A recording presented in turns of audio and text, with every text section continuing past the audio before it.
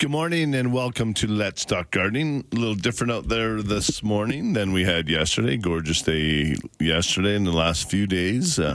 We've had lots of great warmth and which really helped get the soil nice and warm, which is really good for your root growth and getting the trees getting ready for winter, unfortunately. But right now you got to ensure that we're going to get enough water down into the root ball.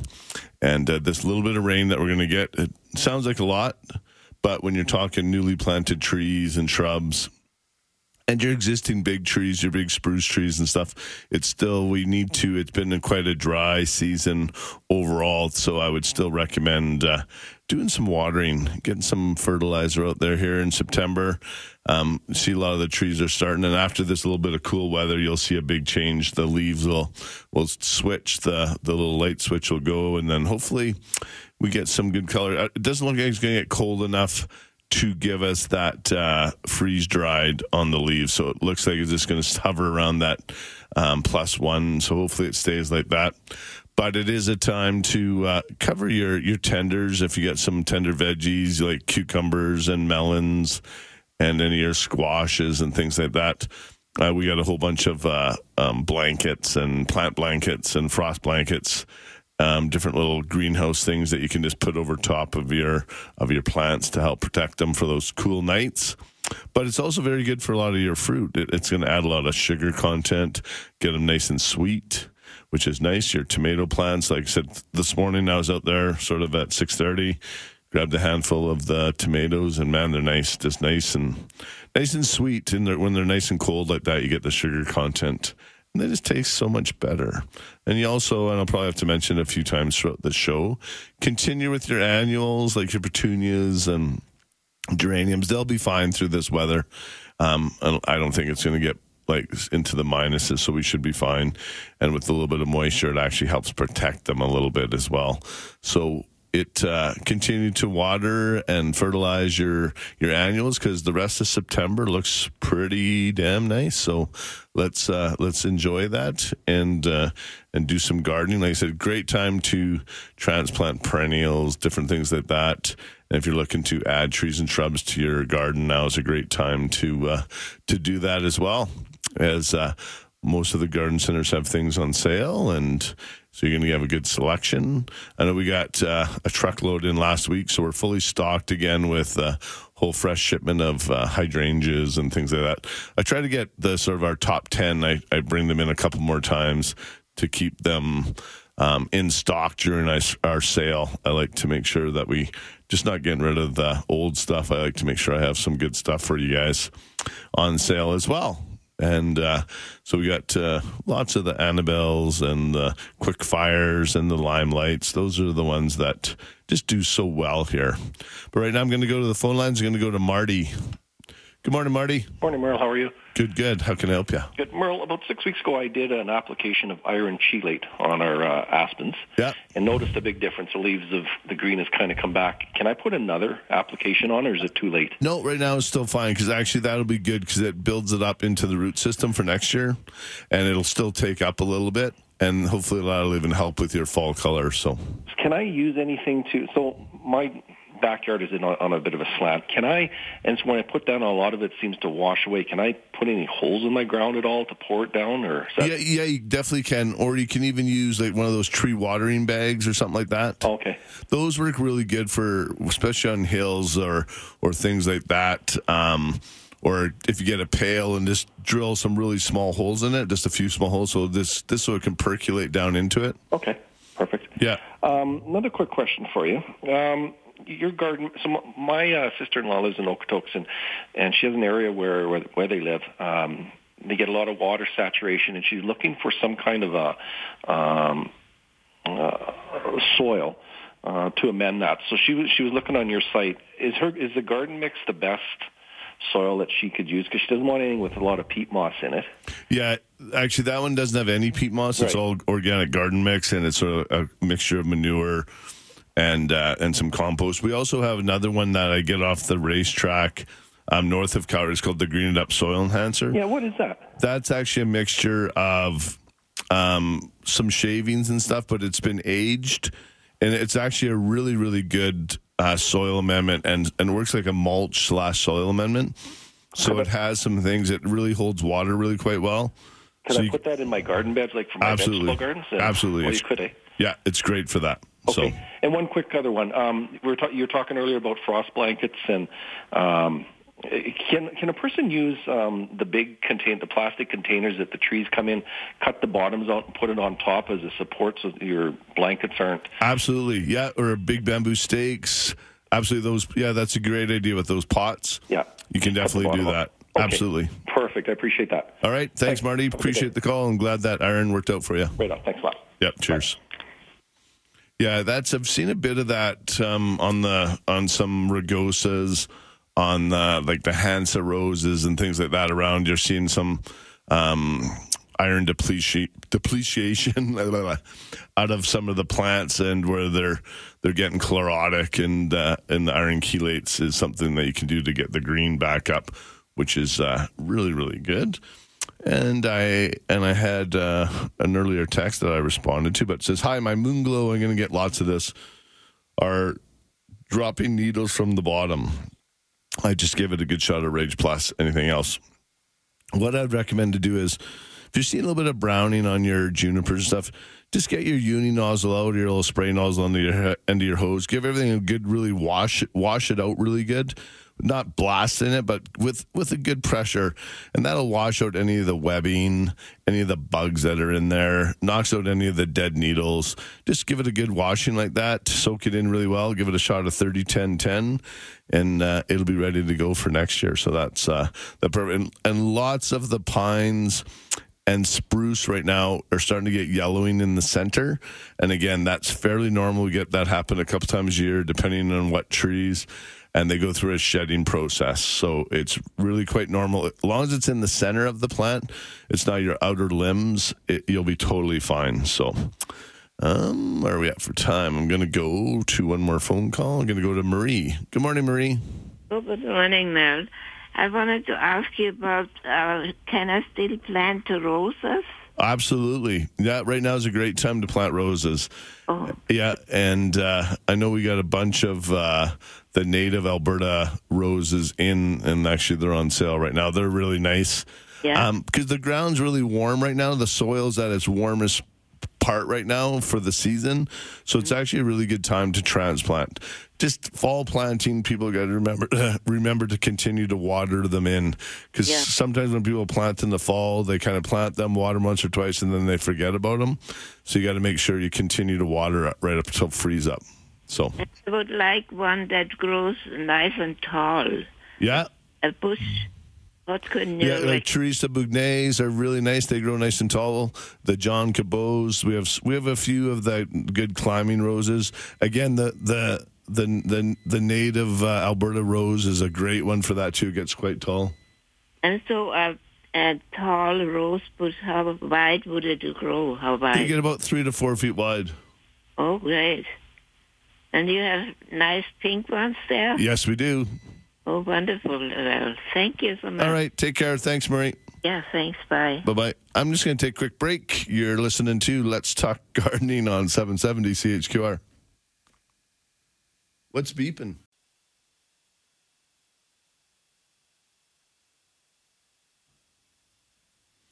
Welcome back to Let's Talk Gardening, and Let's Talk Gardening is brought to you by Spruce It Up, Calgary's full-service garden center. Spruce it up, green it up, prune it up. We got you covered. And if you'd like to join me, the phone lines are wide open, 403-974-8255 or 1-800-563-7770. And we can chat about any of your garden needs.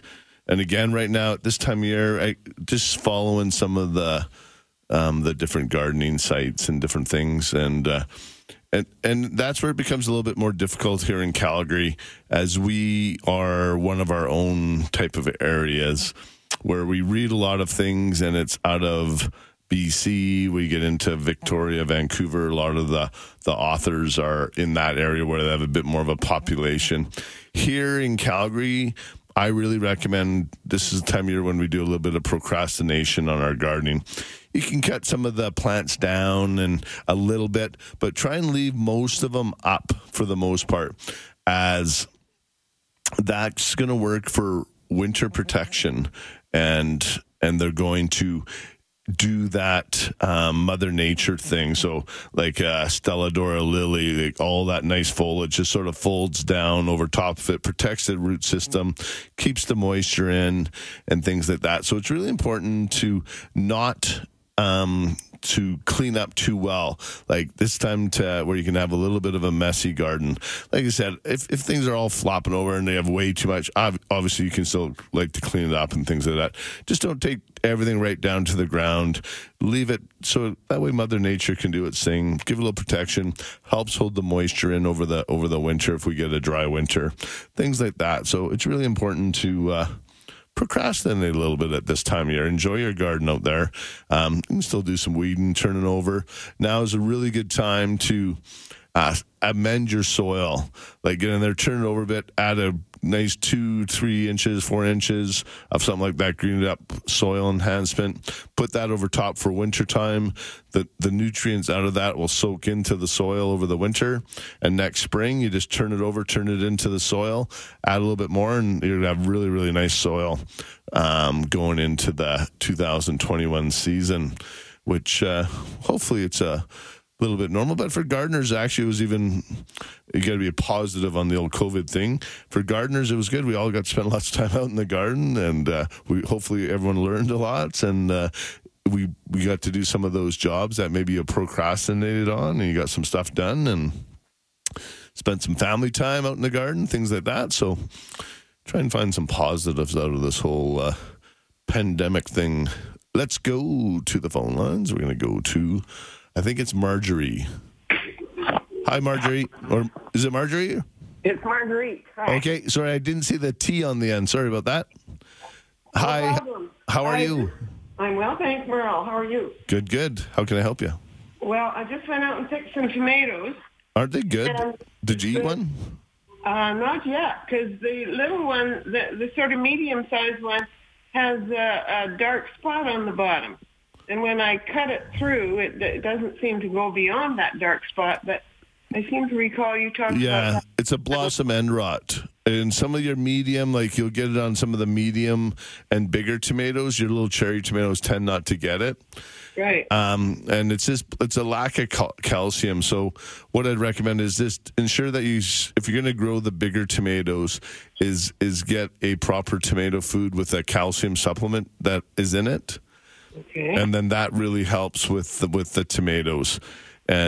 Or we have a blossom end rot supplement that you can add to you watered in.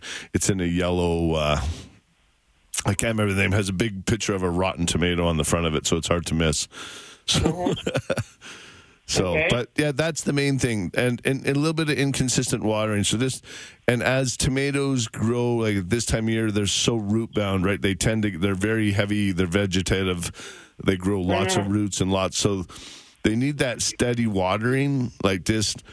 It's almost every day, like especially in that heat, like we had, like every single day, just because otherwise they run kind of dry and they get that inconsistent, and then you'll get tomato splitting and things like that as well. Okay. All right. All righty. Thank you very much. All right. Thanks, Marguerite. Bye-bye. Take care. Bye-bye. All right. Where are we at? We're going to go to Val. Good morning, Val. Good morning. How can I help you?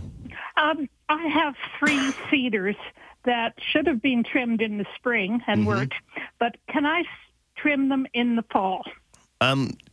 Yes, you can. Are you just looking to just thin them out a little bit, or? No, just trim them, the outside branches. Yeah, no, right now, you can do that right now. That's fine. Okay, I don't have to wait until I have a frost. No, you're totally fine. Cedars will be okay. Just don't go in too deep, because then it's going to keep it open all the way through the winter. So if you're just trimming the outsides a bit, you're fine. Okay, that's my question. Thank you. Perfect. Thanks, Val. Bye-bye. Bye-bye. All right. And I got a couple of texts I'm going to go through. And where are we at? Oh, I got Dwight sent me a picture. He has 3 10-gallon, well, actually, those are 5-gallon pails full of golden delicious apples. Man, those look good. Great time. And I believe I've tried contacting the harvest.ca website and the group here in Calgary, and they haven't got back to me regarding, but it looks like it's up and running where you can register your tree if you want to donate all the fruit off it. They'll send up guys that'll come pick it, and some of that will go to the food bank. There's also a couple of the cider companies that will take all the fruit if you pick it and drop it off for them, which is kind of nice. You can say, hey, I contributed some of that cider, and I think you get some cider credits as well when you do that, so you can after they go through the process, you can pick up some cider. All right, where are we at for time? I got a bit of time. I'm going to go to Les. Good morning, Les. Good morning, Merle. How can I help you? I sent a picture to spruce it up earlier this week. In our community garden, somebody donated some plants, and they're growing like weeds. It's a green, bushy plant, and it's got little blue flowers on it. Are you able to send the picture to the same phone number you just phoned? Can you text it to me? Not right at the. I can pull over and do that for you. Yeah. Yeah. Otherwise, it's hard because if I'm just saying little blue flowers, bigger leaves, it could be like a brunaria. Like they get. Does it sort of have variegated leaves, or is it totally green? No, they're quite a dark green, and they're almost maple-ish in shape. Okay. Like a maple leaf. Yeah, it could be a type of delphinium because they're blooming really blue right now. I know we got some in at the store. So sort of a dwarf variety of delphiniums as well. Well, these puppies are about, I'd say they're about 2 feet tall. Okay. And they're really bushy, they're almost as wide as they are high. And we were told they were a herb. But, okay. So they moved them They could around be like a lavender or something like that as well. So, yeah, send me a picture, and I'll answer it on air there for you. Or I'll reply back to the text. Okay. And I have one other little quick question. Sure. Rose of Sharon. Yeah. They don't do very well out here, do they? Well, they're an annual for the most part, yes. Oh. So they do great as an annual. You put them in, they make a great centerpiece in in a container pot. Nice warm spot. They will do really quite well, but we treat them more of as an annual here. That's what I thought. My brother's coming from the coast, and they have one that's like mega large, and so they're trying to bring me a root piece because they sent some. Yeah, we sell them at the store, but we sell them as an annual. So some of those things like bougainvilleas, the canna lilies, things like that. Yeah. We treat them like Japanese maples, things like that. We sell them as annual. So, alrighty. Okay. Thanks, Les. That's what I thought, but okay, and I'll send you that picture right away. Thank you, sir. Take care. Bye-bye. Thank you. Okay, bye-bye. All right, and I'm going to take a quick break, but if you'd like to join me, phone lines are wide open, 403-974-8255 or 1-800-563-7770. You're listening to Let's Talk Gardening on 770 CHQR.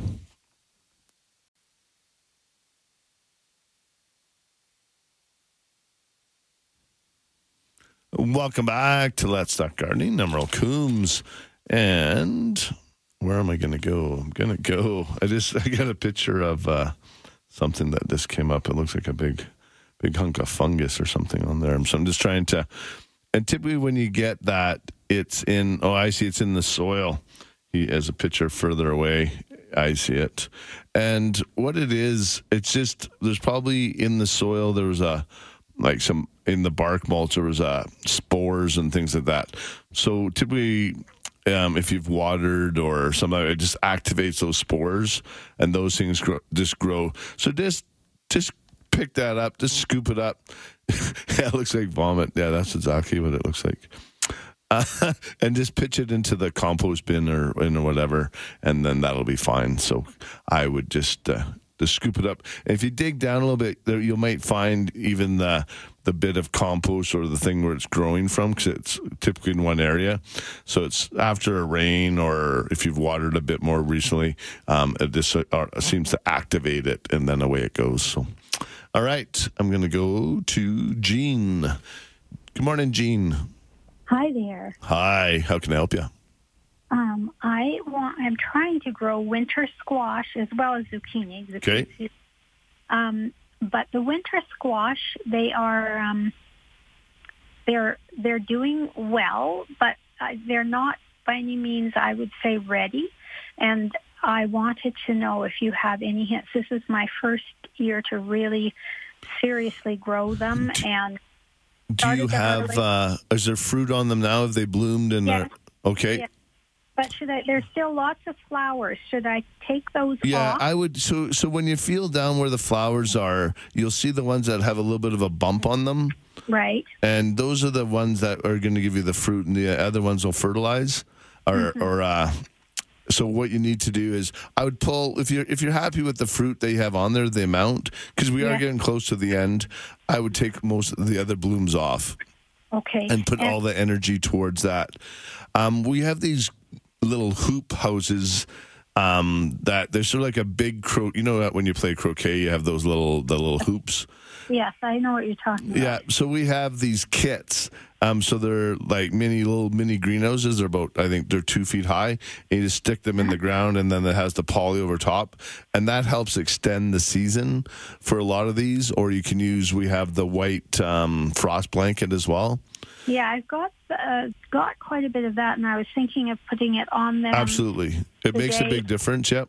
Do you leave it on all day, though, and all night, or do you remove it during the day? On the warmer days, I remove it, because that way you're getting all the UV into that, and those big leaves and that on the squash work like big solar panels, right? So they're taking all that energy in. So, but definitely overnight, like even like at sort of 6 o'clock at night when it starts cooling off, cover them up, keep the heat in there. It'll make a big difference. Okay. Also, do you pinch them back, the plants back? Yes, if they're continuing to grow, like if the vine's continuing, you can remove a bunch of the excess foliage as well. Like if there's old leaves that aren't looking good, remove all that kind of stuff. So that way it's not wasting its energy trying to revive those old leaves. Okay, and how close to fruit can I cut the vines back? It dawned on me only last week that probably I should have been cutting them back or pinching them back earlier, because they're just all over the place. They're huge vines. But which means there's lots of good nutrients in your soil, which is good. Yeah, but I'd go like 6-8 inches above the fruit sort of thing, and then just keep them maintained at that. Okay. All right. Yes. Thank you very much. All right. Let us know how that goes. Okay, Jean? All right. Thank you. Thank you so much. Bye-bye. Bye. Hopefully she'll get enough to make a bowl or two of winter squash soup or something, hopefully. Let's go to Gloria. Good morning, Gloria. Hi. Hi there. How can I help you? Well, I have a couple of I've been told they're rainbow spruce in my backyard. I inherited them when I purchased this house. And there's lots of dead branches on these two trees. They're very pretty triangle-shaped trees, but lots of dead branches. And over the summer, nothing has changed. I don't know if I should cut them down, or is there something I can do to bring them back to life? Okay, rainbow spruce. They're also the dwarf Alberta spruce. So they're little tiny needles, really bright green. Yep. Yeah, they've had a really tough go. Like their marginal hardiness here in Calgary. I don't know why they gave them the name the dwarf Alberta spruce, because they're not very hardy here in Alberta. I've seen them live, but they need to be in a shelter. Like they're one step hardier than a cedar. So what I would do is just clean out any of the dead needles. Ensure that you water them in well, and then sort of at the end of September, you can spray them with a product called Wilt Proof. Wilt Proof? Yeah, it's like a lip balm for your tender evergreens, like for cedars, dwarf Alberta spruce, Kauri boxwoods, things like that. So what it does, it just seals it in. So if we get that dry winter, it holds all the moisture into the foliage. So it works very much like I said, like with a lip balm for plants. So if I cut out all the dead branches, it's going to look pretty sparse. Is that? Yeah. You could leave them. Some of that might come back, but if you break them and they're real brittle, I've seen them come back on them a bit. But you could also train it a bit so it looks like a bit like a bonsai too. I've done that a couple times. Depends where the dead branch are. You know what I mean? If you cut creatively, you can. Yeah, I understand what you're saying. Yeah. Yeah. Okay. It's hard when you get a bunch of dead in the middle and without totally seeing it. Sometimes you'll see it recover, but evergreens don't. If they've lost a bunch of needles and that, they're real slow to recover. So it's something that just doesn't happen overnight, sort of thing. Yeah. Like next spring, you won't see it just all of a sudden just fully needle out again. So. Yeah. Is it common? Do they have a long? Their stem, like the main part of the tree, there's probably easily 2 feet with nothing, no branches or nothing from the ground up. Is that normal? Not really. Typically, if someone was probably trimmed earlier on in life to create that, like a bit of a topiary type thing. Yeah, because it's totally bare. Yeah. 2 feet on the main. Yeah. And how tall is it in total? It's probably about 7 feet total. Wow. I'd be surprised if it maybe if it is a dwarf Alberta. That's amazing that it's that big, though. Holy cow! Like tallest one I've seen is sort of like 6 feet, like as high as a fence. Well, maybe it's 6 feet. I didn't measure. Yeah, no, just because that if it's missing the bottoms 2 feet, it was probably trimmed up at one time to put stuff underneath it. Maybe the person before or yeah, there's nothing underneath it. Yeah, it's just a bunch of dead needles. Yeah, so like I said, if you can get creative with your pruning to sort of be Edward Scissorhands and tidy it up, or you might just have to look at replacing it with something else. Yeah. Okay. How much of it is dead, would you say? Oh, easily half. Yeah. So prune out all the dead stuff, sort of thing, see what it looks like, and then make your decision from there. Mm-hmm. Okay. All right. Can I ask another question? Sure, one more quick one. Okay. I have two Schubert cherry trees. Yep.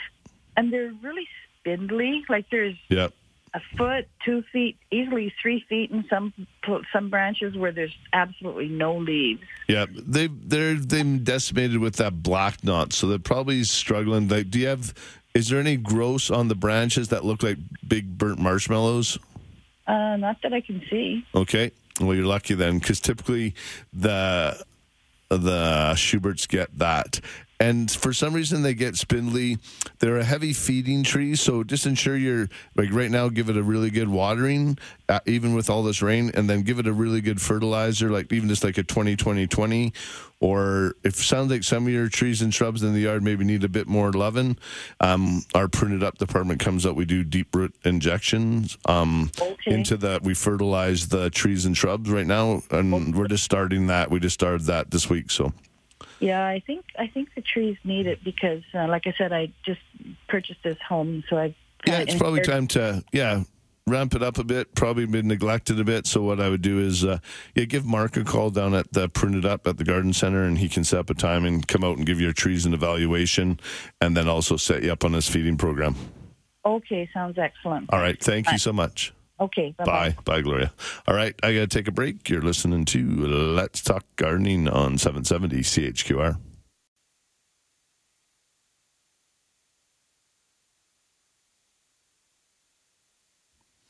Welcome back to Let's Talk Gardening. I'm Merle Coombs, and I'm going to go to the phone lines, and we're going to chat with Margaret. Good morning, Margaret. Good morning. I was told that this weed in my lawn is bird's foot trefoil. It's very invasive. It's got a tiny yellow flower. Yeah. And you see it in every little crack along the sidewalk, etc. Yeah, loves it where it's really dry and hot sort of thing. But Like- we've had a lot of rain. Yeah, This but is in in- Red Deer. Yeah, in those areas though, it gets it a bit more. You know what I mean? Like it's because it's real hot right by the sidewalk and things like that. Right. But I have it it's coming into my lawn, and I've been told Yeah, that... it's very invasive, actually. I know, and I've treated it 3 times With Killex? Killex, and it likes it. It just doesn't... Try and do it like it's going to warm up this week, and just try to do it when it's a little bit warmer out. Right. I've had that in my lawn before, and it typically grows in the sidewalk cracks and things like that. But if you're watering your grass and you have a nice healthy grass, it seems to choke it out of the grass.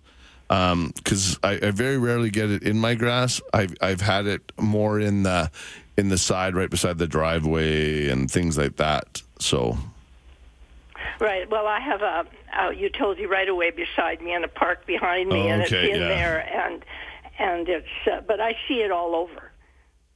Yeah. At other people's lawns, etc. Yeah, it shouldn't. Yeah, I just typically, like I said, if you're really healthy lawn, it'll choke it out. And I've had Killex work on it, so that's all I can really say is try the Killex. Okay. And maybe just don't mix it any stronger though. And I get a lot of people, well, maybe if I mix it stronger, it'll be better. That ends up burning your grass. So just mix it the regular way. And, well, I do it with the hose, with the container on the end of the hose. Just do a bit more of a spot spray, if you can, like just in the areas where that weed is. Yes, I did that. Okay. And what would you suggest for the mix? Killex. No, but the amount. Oh, I don't know the exact. It'll say on the bottle of concentrate that you buy, or if you buy ready to use, you can just spray it right out of the bottle. It says 5. 5 mils per liter. Yes. Yes. So I opted by doing 7. Okay, which isn't too bad. That's fine. You just don't want to mix. Don't go any higher because you'll end up burning your grass. Okay. Alrighty? Thank you. Thank you. Bye-bye. And another thing I'd probably recommend is if you're not using our Green It Up lawn fertilizer, you could use that. That'll help choke it up. And if Les is listening, the plant, I did figure it out. It is borage. It is a type of herb. So there you go. Hopefully that helps you out. And I'll reply to your text with your picture. But if you're listening, it's borage, BORAGE. And where are we at there? We better take a break, eh? All right, we're going to take a quick break for a couple of commercials. You're listening to Let's Talk Gardening on 770 CHQR. Welcome back to Let's Talk Gardening. I'm Earl Coombs. If you'd like to join me, we have some spots open on the phone lines. You can call in at 403-974-8255 or 1-800-563-7770. And I got to go. I'm just gonna go to a couple texts. It says, hi Merle, I have a patch of raspberries, west exposure. It seems that every year only a small portion of them create fruit, and the west come too late and produce. As in the picture, I clean out old canes each spring, and there are likely new ones. I'm wondering if these will produce next year. They bloomed late and produce fruit now. Yes, they should. Sharon, yeah, you're just starting to get a bunch of your fruit. Looks like you're getting lots of fruit here, but late, which is a little bit unusual, unfortunately. I'm just hoping you get enough light onto those, but it looks like you're getting lots of light, lots of growth. You might just want to change, maybe add a little bit of fertilizer, go to like a 15-30-15. I'm not sure what you're using if you are fertilizing, but it looks like you're getting lots and lots of growth up top, which is great. But I would look at adding a bit of the 15-30-15, try and get some phosphate into it. And right now I'm going to go to Heather. Good morning, Heather. Hey, Merle. How are you doing? Good. How are you? Well, I'm so excited, actually, because you've answered a few questions already for me. One about roses and another one around keeping to water things. Oh, nice. In the fall, because I will say, as I've been listening, most people sound like they really know what they're doing, and I do not, and I tend to kill things, but I do love plants. So. Well, and then plants are actually, and I think sometimes people get too complicated with it, to be honest. Like, really, they need food, water. Like, I have sort of 3 things in my arsenal. Like, I have my 20-20-20 fertilizer and 15-30-15, and I have Pure Spray Green for bugs, and then a good nozzle. Like, and really, like, a lot of times that's what you need, right? And obviously you can add some, do some different things, but sometimes if you get too complicated, it ends up the plant's like, what are you doing to me? You're doing something to me different every week. Just let me grow. Yeah. Well, and that's the essence of my question, because I have a place in the mountains, and I just always marvel at how things just seem to grow. And the lupins, for example, at this time of year, it's just fantastic to see those seed pods. Like, they literally do explode. Yeah. And those seeds take flight. And I've harvested quite a few of those seeds. I want to bring them back to my home in Calgary. Yep. To plant in the garden there. But my question today is about the beautiful wild daisies that grow here. And, the locals tell me, oh, no, they're just a weed. But some people even say you need to get rid of them. Yeah, if they're the white ones with the real ferny leaves, that's chamomile. It's a very invasive, noxious weed. So a lot of farmers, they spend a lot of money and time trying to get rid of those. Yeah. They are quite invasive. I have some of those, but then I have some that actually does look like a true... Like a Shasta daisy? Yeah, and they're just beautiful. And I'm wondering, how do I collect the seeds from those? Because some of them look like, the flower is spent. Yeah. And the yellow round so you center. What do I do? Pull all those off. Yeah. And let them dry. And then you just... Some of them are a lot harder to process, right? You sort of have to dig through them and then break off, and then you'll find the little seeds inside the seed pods. There could be a couple protective layers once you get into the seed. And then you just have to get some tweezers, something like that, something to separate everything, put them into like a Tupperware, a cool, dark place. Perennials, typically like those, you'll want to try and germinate them in February, March next year. Okay. This is sounding complicated. You mean I can't just go and throw them into my garden in Calgary? You could try that. Chances are they won't, because like a lot of those perennials, they need to go through a germination period and transplant. And if they're not native to our area, and typically a lot of times the birds will eat them or get to a thing, like they won't get to that point.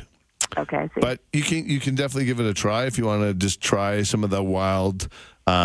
There's lots of great wild mixes. Don't buy the real cheap stuff from the dollar store and stuff like that, because you get a lot of invasive species in some of those. But I agree, like some of those Shasta daisies, and there's real tall ones and there's nice short ones that stay about 18 inches high that are just beautiful, white. They really are, yeah. Yeah. So okay. All right. Yeah, good luck. And trying to collect seeds it's a process, but it takes a lot of patience, and then you just have to make sure on your timing and things like that on different types of plants. Okay. Well, I'll check back later, and hopefully I haven't killed everything. Sounds good. Have a good day. Take care. Bye-bye. All right. Yeah, it's nice to see people getting into it. And also got a couple texts here.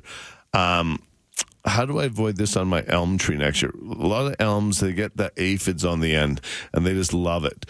It's almost when we get all the new growth just coming out, they need to get sprayed at that time or hosed down. And it's hard because obviously when you get some of the big elms get really quite tall.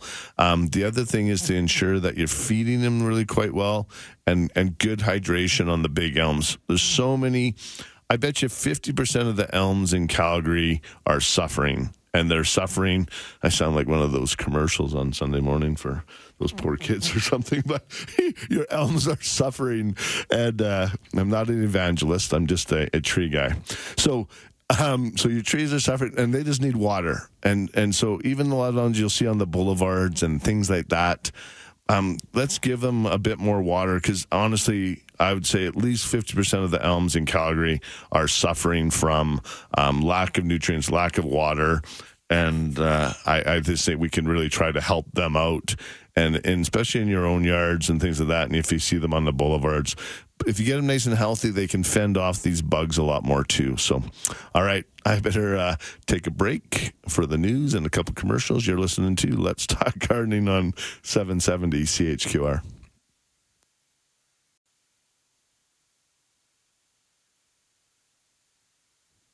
Welcome back to Let's Talk Gardening. I'm Merle Coons, and I'm going to go to the phone lines, and I'm going to chat with Marilyn. Good morning, Marilyn. Good morning. How can I help you? I have violets invading my garden. I've been battling with them for a couple of years, and I'd like to get rid of them. Violets, are they like a blue bellflower type thing? Yeah, and they're very low growing. Yeah, it's probably creeping bellflower. Okay. Yeah, they're very invasive. They're a nasty little weed. And, the best thing I guess you can try to do is create is it grown into your grass and that as well, or? No, not into the grass. They're just in the flower beds. Yeah. Okay. You can physically dig them out. I've tried that. Yeah. And just when they're smaller, you can use Killex. Okay. And that works. And in a garden, what I recommend is put a pipe or something over top of them, like a 4-inch diameter pipe or something.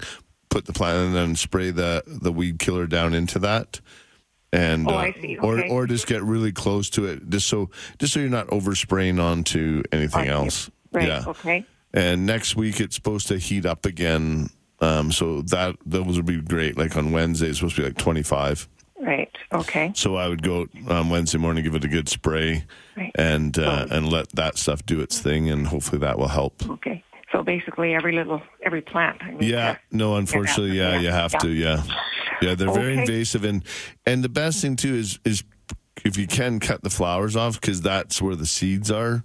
Right. Okay. And they're, like I said, they're very invasive. So different than the caller a few callers ago asking about some of the daisies and the Shasta daisies to grow. They don't propagate quite as easily as the creeping bellflower. So. Good. Okay. Thank you very much. I'll give that a whirl. All right. Good luck. Okay. Thanks. Bye-bye.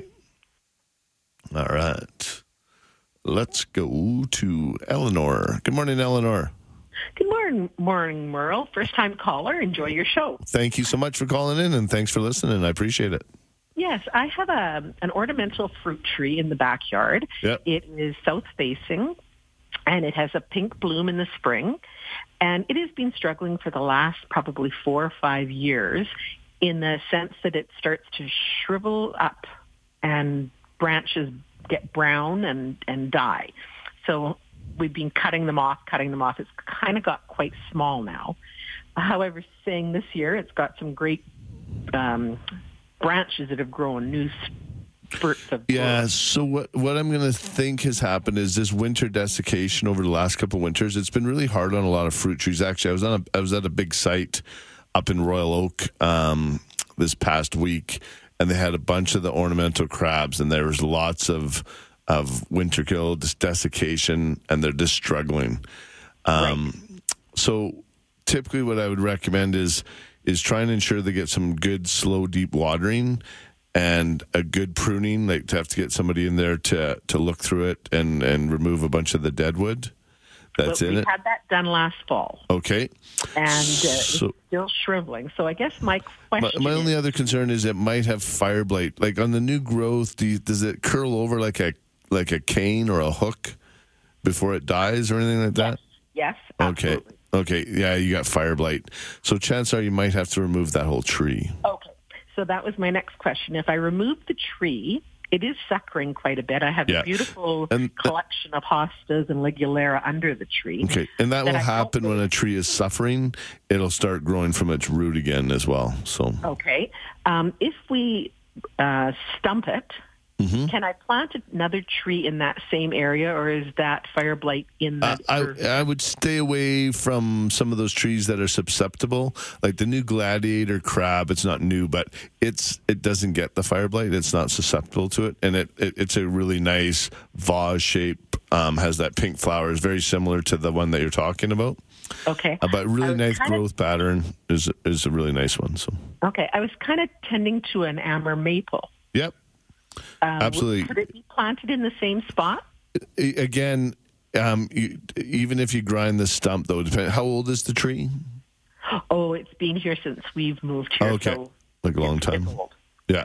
You need to do a root removal. So that's like if you want it like right in within that 1 or 2 feet of the existing tree, because even grinding the stump only goes down 6-8 inches.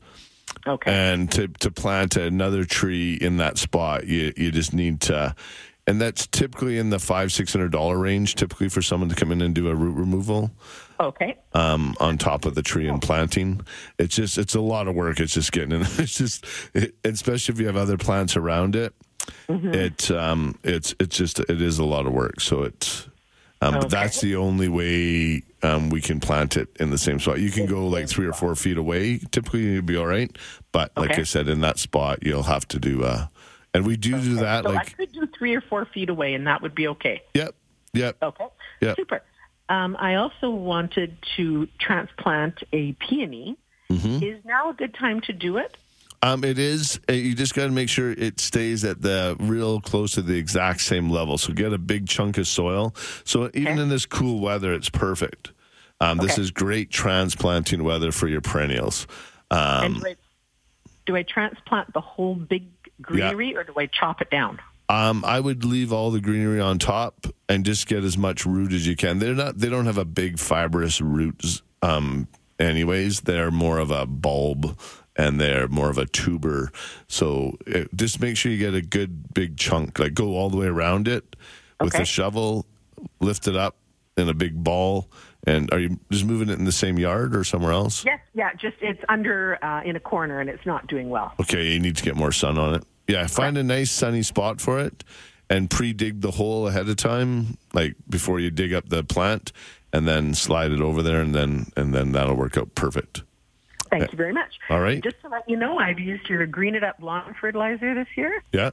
For the first time, and I've had people comment on my lawn. It is wonderfully green and thicker and way few less weeds. Awesome. And hopefully you have to water a little bit less. It does work, and so I appreciate your comments, and I always love hearing that, and that's good. Yeah. Excellent. Thank you very much for your time. Thank you. Bye-bye. Bye now. Bye-bye. All right. Good to hear that they'll Green It Up lawn fertilizer. And it does work. Like I said, I look out and I see mine and a couple of the neighbors beside me, they don't have it. And actually, I dropped a couple bags off for one of them, and he's been struggling. He said he spent $300 on his water bill last month trying to keep it green. And he goes, well, my lawn maintenance guy fertilized it. I just said with the wrong stuff. So give him a couple bags. We'll see. Hopefully it'll green up, but then I won't be able to take those comparison photos anymore of mine greener grass on the other side of the fence. Oh, I shouldn't do that to him. That's not nice. All right, let's go to Jim. Good morning, Jim. Hi, how are you? Good. How can I help you? We've got a couple cedars in pots at the end of our deck, kind of as a privacy thing. Yep. And I just heard you talking about a balm that you put on. Yes. Wilt proof. It's called Wilt proof. Wilt proof. Okay. Yep. WILTPRUF. And it's an anti-desiccant for tender evergreens. Okay. And it works really well. A lot of people use it for flower arranging as well. Like if you do those winter arrangements in pots or wreaths or like at Christmas time or whatever, you could spray it on there as well.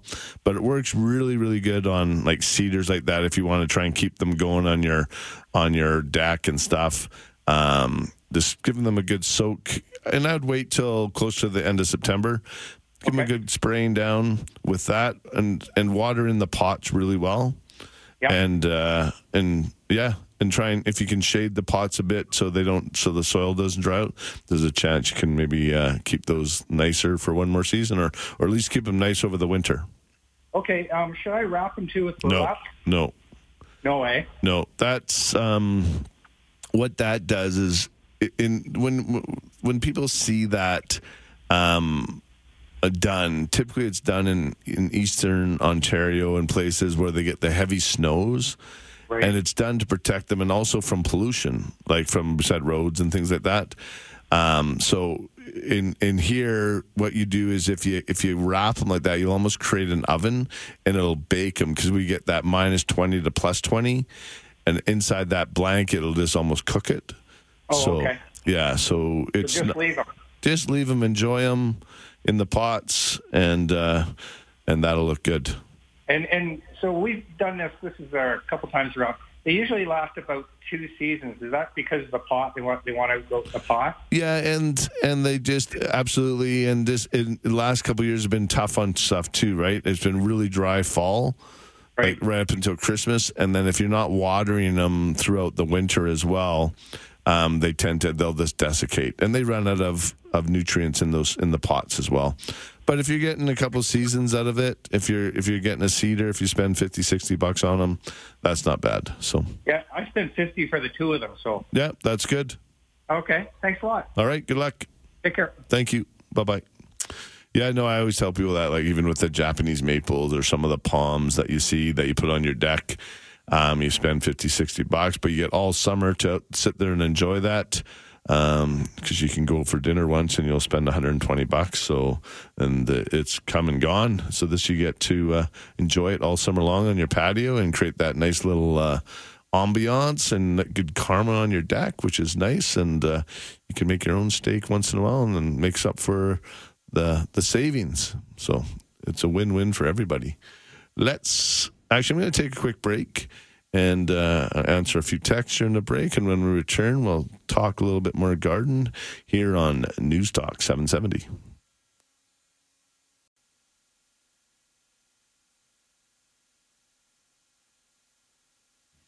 Welcome back to Let's Talk Gardening. And I got a text here that says, morning, my raspberry did poorly this year. Got 3 to 4 berries. Yeah, that's not very good. The stalks are 5 to 6 feet tall, but last year snow came early and broke some of the stems 4 to 6 inches from the ground. My question is, how far do I cut them? If this is all new growth, I would just leave all of them for next season, because that's where you're going to get your fruit is on this year's wood. Because then it'll be 1-year-old wood next year. So you'll see a lot of raspberries next season. So just leave all these. And then the following year, you'll get a bunch of new growth next spring. And then you'll cut out these ones next fall or next spring. All right, yeah, the following spring. Because then you'll see there'll be 2 different colors. You'll have a gray and a brown, and then you remove the older looking one. So you want to leave 1-year-old wood is typically where you're going to get a lot of your fruit on there. Hopefully that wasn't too confusing. It sounded confusing to me, so hopefully it wasn't. Confusing myself today. That's never good. It must be the rain. And I'm going to go to Larry. Good morning, Larry. Good morning, Merle. How can I help you? I had a question about soilless versus a soil mixture. Yes, sir. The Big Yellow Bag, they have a completely soilless mixture, which I believe is their most expensive, and also a mixture of soil. I built a raised bed that's 10 by 4 by 15 inches deep. Now, which would be the best to use for... What do you plan on growing? The soilless is just for window boxes, or yeah, more so. What are you going to grow in it? A variety of vegetables, lettuce, garlic, just normal. Yeah, if you're going to do some more of the root crops, I would do more of the garden mix. Yeah, not the soilless mix. Okay, the actual soil mix. Yeah, and I find that'll be a little bit better for sometimes in the soilless mix, the roots crops tend to get the soil heats up too much. Okay. And that bolts them up a bit. But it works really good like for lettuce and Swiss chard and some of that other stuff. Okay. And it works really good like for tomatoes. Like the soilless mix I find is better. Okay. What would it be like to buy a bag of each and mix the whole thing together? Would that work or no? You definitely could. I do that quite a bit. Like in my beds, I'll just add a soilless mix to it and then stir it up. Yeah. Because we also, like at the store, we have a bulk garden mix that is a mix of compost, soil, right, and a couple of manures. And then we have the Green It Up Soil Enhancer, which is a blend of manure that's been aged with shavings and stuff. Okay. So So it's similar things, but they have a pretty good description as well in their bags. Like the big yellow bag is a brand, and then they fill it with a bunch of different components, and depending on what you're going to use it for. Right. So they even use it I think they even use it for bark mulch and gravel and different things as well. So it's So it's so just make sure you're ordering the correct one from them.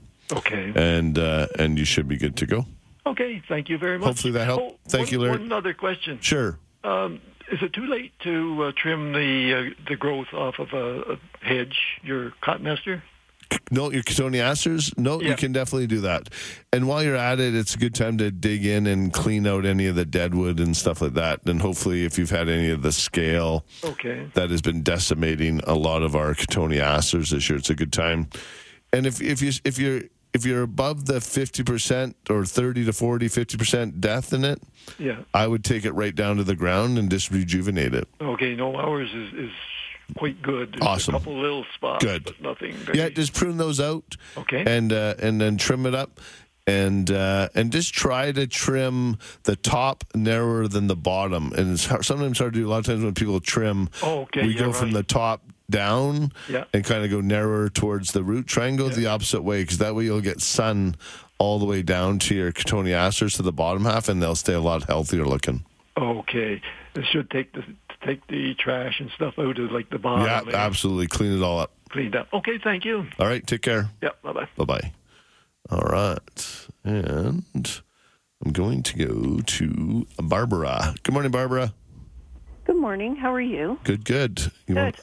I'm the city of Calgary has to remove some of my poplars that are the boulevard trees. Yep. And they're supposed to go this year. And I'm on a kind of busy street. And so I'm looking, they've given me a choice on what I can actually... Oh, nice. Well, I think it is, because the poplars just are, can I say, are kind of a garbage tree. Well, absolutely. Well, they were overused, and in certain areas, they only have a certain lifespan as well, and especially when they're growing as boulevard trees, like they end up lifting up the concrete, they poke through the asphalt, like they're quite a nasty tree. As a shelter belt on a farm or something like that, they're awesome, where they can just grow and grow and grow and stay healthy. But when they get in those confined areas, they use up all the growing medium, and then they just start busting through whatever else is there. So well, and it's through my yard, so the root systems come right through the yard, and so they take a lot of the energy away from anything else I'm trying to grow. So I was because they've given me an option. What I really like is the vase type growth. Yeah. And so I was leaning towards an ash, but I don't know if that's a good choice. What do they give you a choice? Yeah. Okay. Oh, yeah. What is so you get to pick whatever tree? Yeah. Did they give you a list? They said that there's pretty much anything that I would want. They would plant it, and there's 2 trees that have to be removed, and they're going to plant 2. If you want the nice vase shape, like if you want green leaves, I would go like even like a hawthorn or some of the ornamental crabs, like the starlight is really nice. You get nice white blooms, but they're not a messy ornamental crab. They're like just tiny, tiny little berries, but they make great front yard trees. And if you don't mind the purple leaves with the pink flowers, the gladiator is probably one of my favorite ones. It's awesome. So. Okay, so I can go that direction. I was thinking hawthorn also, but I planted a hawthorn in my yard, and it didn't live. Yeah, so they're usually quite good. Another one is the ivory silk lilac, is a really nice vase shape where you get really nice blooms, and it's a great front yard tree as well. How large would I'm looking, because I have a park opposite to create a little bit of privacy in the summer for me. Yeah. They get tall enough. They're going to get in that 15 feet sort of thing. Oh, so that's awesome. Yeah. Okay. I have another question, if you don't mind. I'm just going to put you on hold, though. I got to take a break for the news. All right. I'm just going to take a quick break here on 770 CHQR.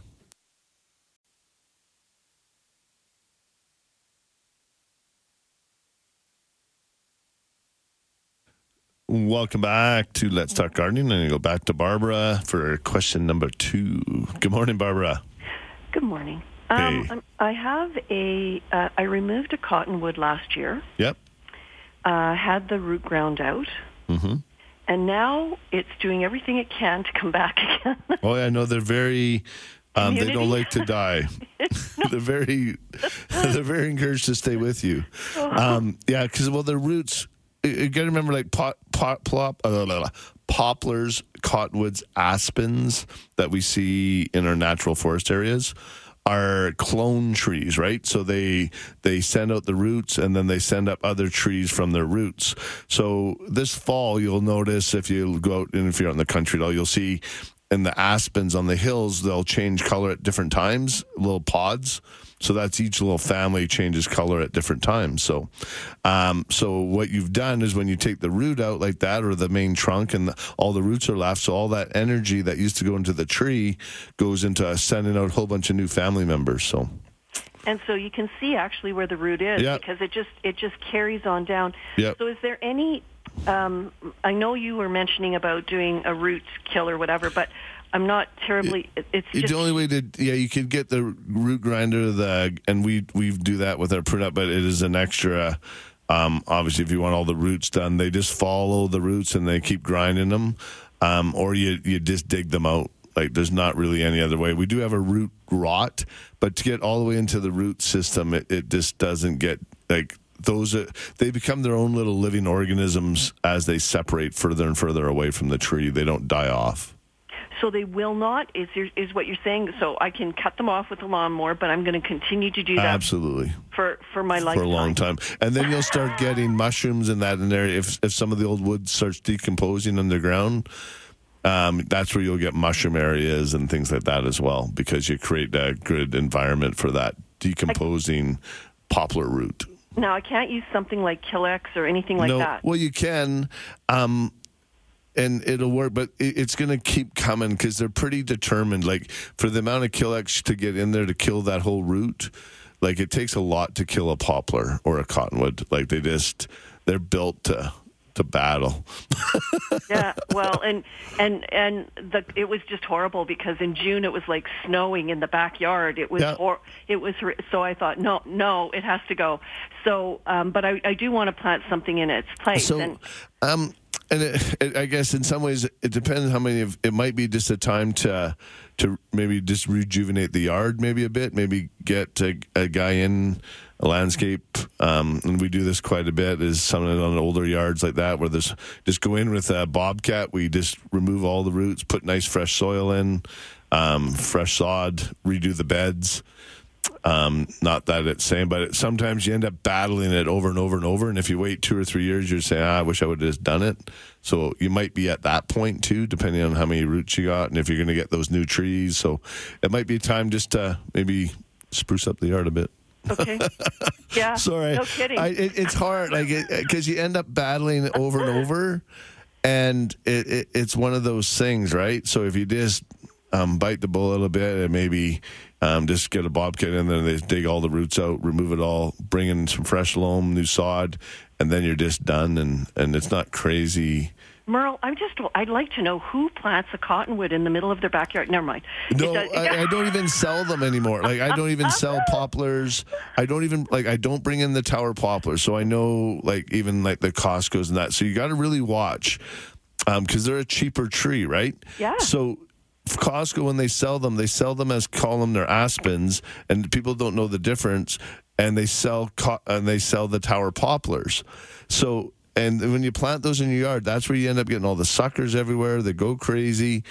And so I don't bring those in. I don't sell birch, unfortunately. I sell a couple of varieties just because the birch. I don't sell Schubert chokecherries because of the black knot, because there's some good alternatives, but I really try to set people up for success. Honestly, we used to sell 200 Schuberts a month, wow. And I just see what it was doing, though. It was just that black knot was spreading everywhere. But unfortunately, you'll see developers or new homes will plant them because they can get them cheap right now because there's lots available still in the nurseries. Right. But they're just trees that I'm trying to set people up for success. Well, for long-term success, right? Absolutely. And put a cottonwood in your backyard. No, but if you live on an acreage and you want to do a shelter belt, Like it's awesome because they have room to grow. They do their thing, and they're not going to hurt nobody, and they create that nice wind block for you. But yeah. Yeah. Okay. All right. Thank you very kindly. You're very welcome. Take care now. All right. Bye-bye. Bye. All right. And where are we at? Let's go to Bill. Good morning, Bill. Good morning. How can I help you? Hydrangea. Yes. When's the best time to transplant? What type is it? It's a limelight. Okay. And how long has it been in there? Unfortunately, it's only been in about 4 months because, and we found that it's the wrong place. Okay. Do you want to move it to a sunnier spot? Actually, we need to move it in the same area. It's got partial sun late afternoon. Yeah. So, you want to get that one into a little bit of the sunnier spot you can get it. And, Bill, actually, this weather right now is a great time to do it. Just dig around it, and it should pop right out, no problem. And just transplant it, water it in well, give it a good shot of 15-30-15 or 10-52-10, and you should be fine. And then just continue, make sure you water it right through till freeze up. Okay. Sounds good. This cool weather is perfect for that kind of thing and if you only plant it like at the beginning of the spring, you should be able to just pull it right out. Yeah, okay. Just loosen it up with a shovel or a pitchfork, get around it, try and get as much up so you don't rip the roots off. Yeah. And what I find, too, is watering it in quite a bit before absolutely. The day before I dig, so it's just easier for the roots to come out. Absolutely. And then it's already hydrated as well, so absolutely. Okay, so the flowers will probably die off, I would imagine. It's just no different than transplanted from the pot, right? Like we have them in the pot, fully bloom. So you're not a lot different. It's that thing hasn't broke out of that root ball, so you'll be fine. You should be totally fine. Okay. You probably won't even notice it. Actually, I transplanted some Liatris, and I did some quickfire hydrangeas last year, and pull up no problem and no issues at all. So. Well, that sounds good. Yeah. What about a hibiscus, bringing it in for the winter? Yeah, now is a pretty good time, especially on those cool nights. Just really spray it down. Watch for spider mites. They love spider mites on those, underneath the branches up by the new growth and that. I always give them a good spray with it. I kind of lay them on the deck or in the grass, and then just hose them down with a little bit of a pressure washer, like a little uni nozzle. Yep. Hose off any of the stuff. Give them a good shot of Pure Spray Green or something like that, and then you can move them in from there, because that way you just clean up any aphids or spider mites or thrip or anything that's in those, because they love them because they have so many blooms and they're lush. Oh, so, I know. Yeah. So mine got hit by hail in July and is just starting to recover and getting a lot of new growth. Yep. And I want to bring it in. Now, what about pruning it back to allow it to get a lot of new growth and fill out more? Yeah, absolutely. If you have some long spindly branches, it's a great time to do that. And like I said, I'm bringing in my lemon tree tonight too. So my lemons just started turning yellow. I got about 10 lemons on it, but it loves being outside for the winter or for the summertime. Mm-hmm. And so it's getting brought in tonight. What about with trimming it back? Can you trim it back 4-6 inches all the way around? Absolutely. They don't mind being evened up. Like, if you go to vacation in Mexico or Hawaii or wherever, like they treat them like they're like hedges over there, right? Mm-hmm. So they don't mind being pruned and shaped a bit. They like 30-10-10 is the fertilizer they like. Okay. And that keeps them nice and deep green, and you should be good to go. And just transplant into a nice, good-sized pot, and with nice soil, and you'll be good to go. Great. Thank you very much. You're very welcome. Thanks, Bill. Bye-bye. All right, I'm going to take a break. You're listening to Let's Talk Gardening on 770 CHQR.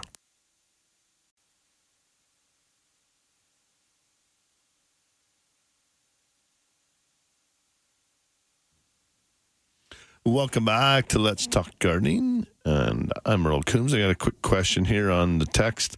I planted these tall grasses in pots this year to keep the dogs out of them. Can they winter in these pots or come back, or should I transplant them? Typically, they're nice big Carl Foresters. They look great in those pots, but typically they might survive, but it's a pretty small pot. Something you'd need quite a large container to grow them in. to last through the winter. You can leave them in there, and they look as a real nice fall display in there.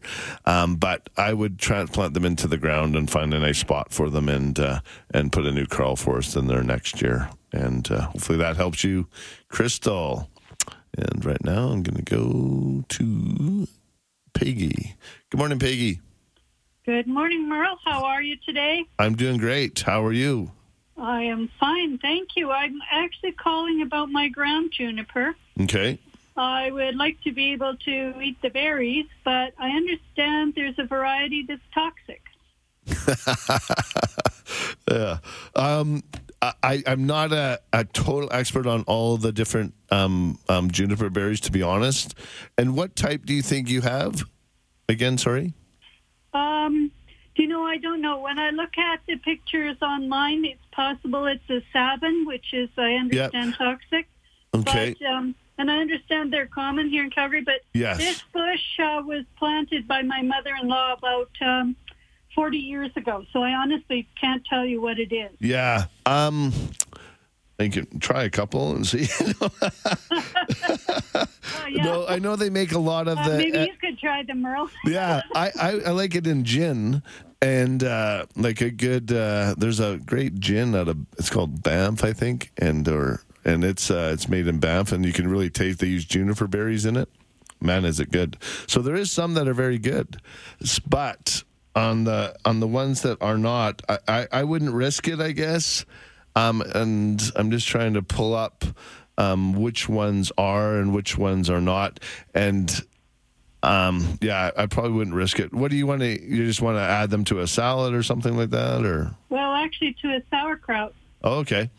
Yeah, I think what I would do is try and search out, and I know some of the more exotic food places, you're able to buy the juniper berries and things like that.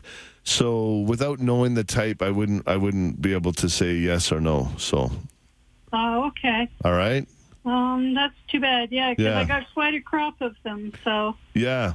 That's what I'm just reading on. There's over 40 species and a small number are poisonous, but the majority have bitter fruits, and a few are edible. But most of them you use for flavoring. Like it's on this one that I'm reading, it just says contribution to gin. So yeah. Okay. All right. Sorry about that. Okay. Thank you. Take care. Bye bye. Yeah, those are always tough ones. I can't say to eat something, and people always ask. Sometimes are some of those berries edible? I guess everything's edible. I'm not sure how good it's going to taste though. That's the problem. You can eat whatever you want. Good morning, Ann. Good morning. How can I help you? Well, we were very disappointed in our garden this year. Uh-oh. Okay. Our tomatoes didn't amount to anything. Our potatoes were okay, but nothing else really worked the way it should have. Okay. And are you growing in the ground or? In the ground. Okay. Yeah. We got a 10 by 20 size plot. Yeah, so that's a good size plot. Yeah, and, we don't want to plant next year if it's going to be a disaster like this year. So we need to add something to the soil. Okay. And we don't know whether to phone somebody and get a big bag of something. Is there access, like can a truck pull up close to the garden, or how far away is it to shovel it in or wheelbarrow it in? Well, we would have to wheelbarrow it in. Yeah. Yeah. We do have some great, like I said, that Green Up Soil Enhancement is a great for that reason, and it's a nice compost mix to add into your soil. And whatever you're gonna do, I'd probably recommend. Or we have a garden mix that is a mix of compost and loam. And you could add that into your soil, and maybe a couple bags of add some sea soil in there as well. Okay. You just don't want to get too much. Except we live in Lethbridge, so I doubt you're going to be. No. Well, there's some garden guys down there too. There's lots of garden centers down in Lethbridge too. So. Well, we did talk to somebody out at Burnco. Yep. And we also know about Boss Sod. We haven't talked to them, but I've heard good things about them. Yeah. So I don't know a lot. I was just down and I've gotten some trees out of that Coleman Tree Farm down there. and the Boss guys are fairly close to there. Yeah. I would go to your garden center and chat with them. Some of the bag stuff you can get too, but 10 by 20 is still fairly big. That is. It's too big just to buy a bunch of little bags. Yeah. Yeah, because we were out at Green Haven. Yeah. And they were not really helpful at all as as what we could do. So then we didn't know whether. Yeah, I would look in and just see if you could find someone who has there's got to be some loam guys out there where you can get a good garden mix and then just get that built up with some good loam, and then just add maybe a few bags of like a compost or a garden mix type stuff or sea soil just for some nutrients, and also fertilizing makes a big difference as well. So. Just don't get too much just compost. You want more of a loam mix. Oh, so not just straight. We were thinking straight compost. No, I just not when you're doing, unless it's really, really aged or something. Yeah. I would go more of a loam, especially with potatoes. I just remember my mom, we always had awesome potatoes every year, peas, and we would just throw a bunch of the scraps from the garden in there every year. My dad would get some of the mushroom manure, and he would mix that in, and it worked great every year. So if you're able to get some of that from there, well, and even just see if you can find some bulk supply, like either from the Burnco or something. They might have some of those bags, or if you can get the big yellow bag from down there somewhere. Yes, well, they do the big bags. They'll deliver, and we'd have to wheelbarrow it in. So we thought compost, but you say more of a garden mix? Yeah, I would go more of a garden mix if it's for a veggie garden. Yeah, so compost and loam. Yeah, because you got to mix it in, right? And if you get too much compost just on top, it ends up being just too strong. And Yeah, we were just going to put it on top and then rototill it into the dirt that's there. Yep, absolutely. So, and I would do it in the fall. I'd turn over your bed first, get it nice and lumpy, and then add the compost and then rototill it over. Okay, but you still say compost and loam, not just straight compost. Yes, I would add more of loam. Okay. Yep. Very good. All right, thank you. Thanks for answering. Bye-bye. Of course, bye-bye. And do I need to take that break? And I'm going to take a quick break here on 770 CHQR.